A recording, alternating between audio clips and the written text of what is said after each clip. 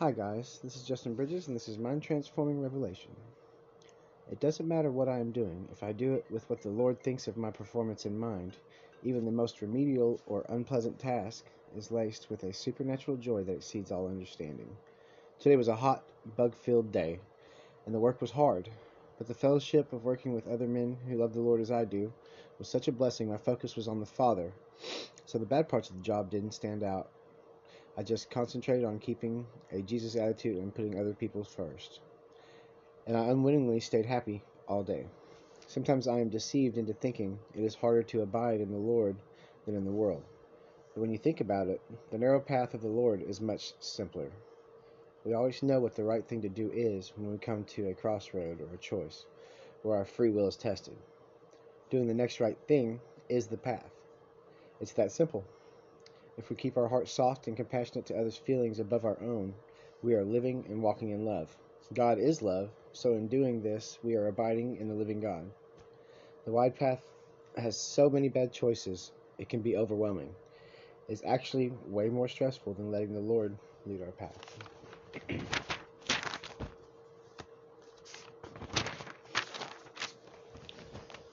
As you rise the ladder of assignment the Lord has for your life, the level of devil you will come against will rise as well.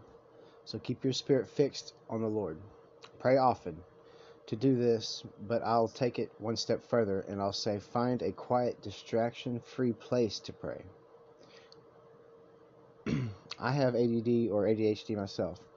My sweet grandmother would say I suffer from, but I disagree. I like all the thoughts that fly through my mind in any given second. It's all I know, and I think I would be bored any other way.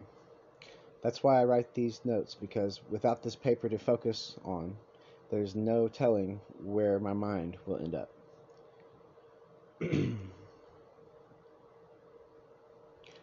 Anyway, a prayer closet or room is a great idea. Matthew 5:5-7 speaks of this. Part of this is for concentration purposes. The other part is that the Father wants to make sure we pray only for Him, not to put on a show for others.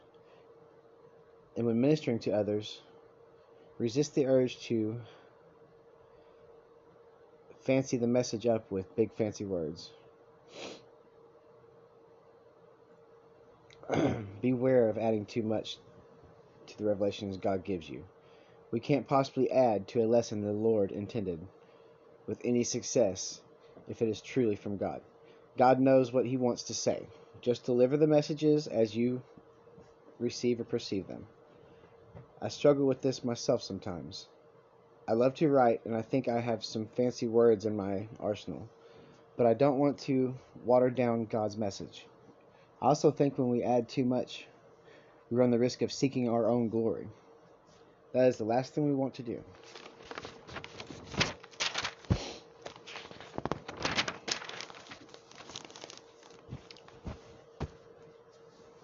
God is our refuge, shelter from danger. When we speak things aloud, we give life to them, be it positive or negative. I was speaking about missing marijuana, and the very next day, the devil attacked my mind, and it was right in front of me. It was a time of trouble. The word says God is present in our time of trouble, our very present help. I prayed, and my phone skipped to a scripture on my playlist, and it wouldn't play anything else. I tried to find another song, but it just kept going to different scriptures. I didn't realize at the time that was my ever-present help, quote unquote. God uses these places of pressure to mold us. Praise God, even in the midst of the joy, will overwhelm the pressure. Call on the name of the Lord with your mouth, and the enemy will flee. I give you the authority to trample on vipers and scorpions, quote unquote. We have the authority of God in us to speak to our own storm as well. I need to speak my cigarette addiction down. We don't have to be perfect, we just have to stay connected. So Jesus has something to work with.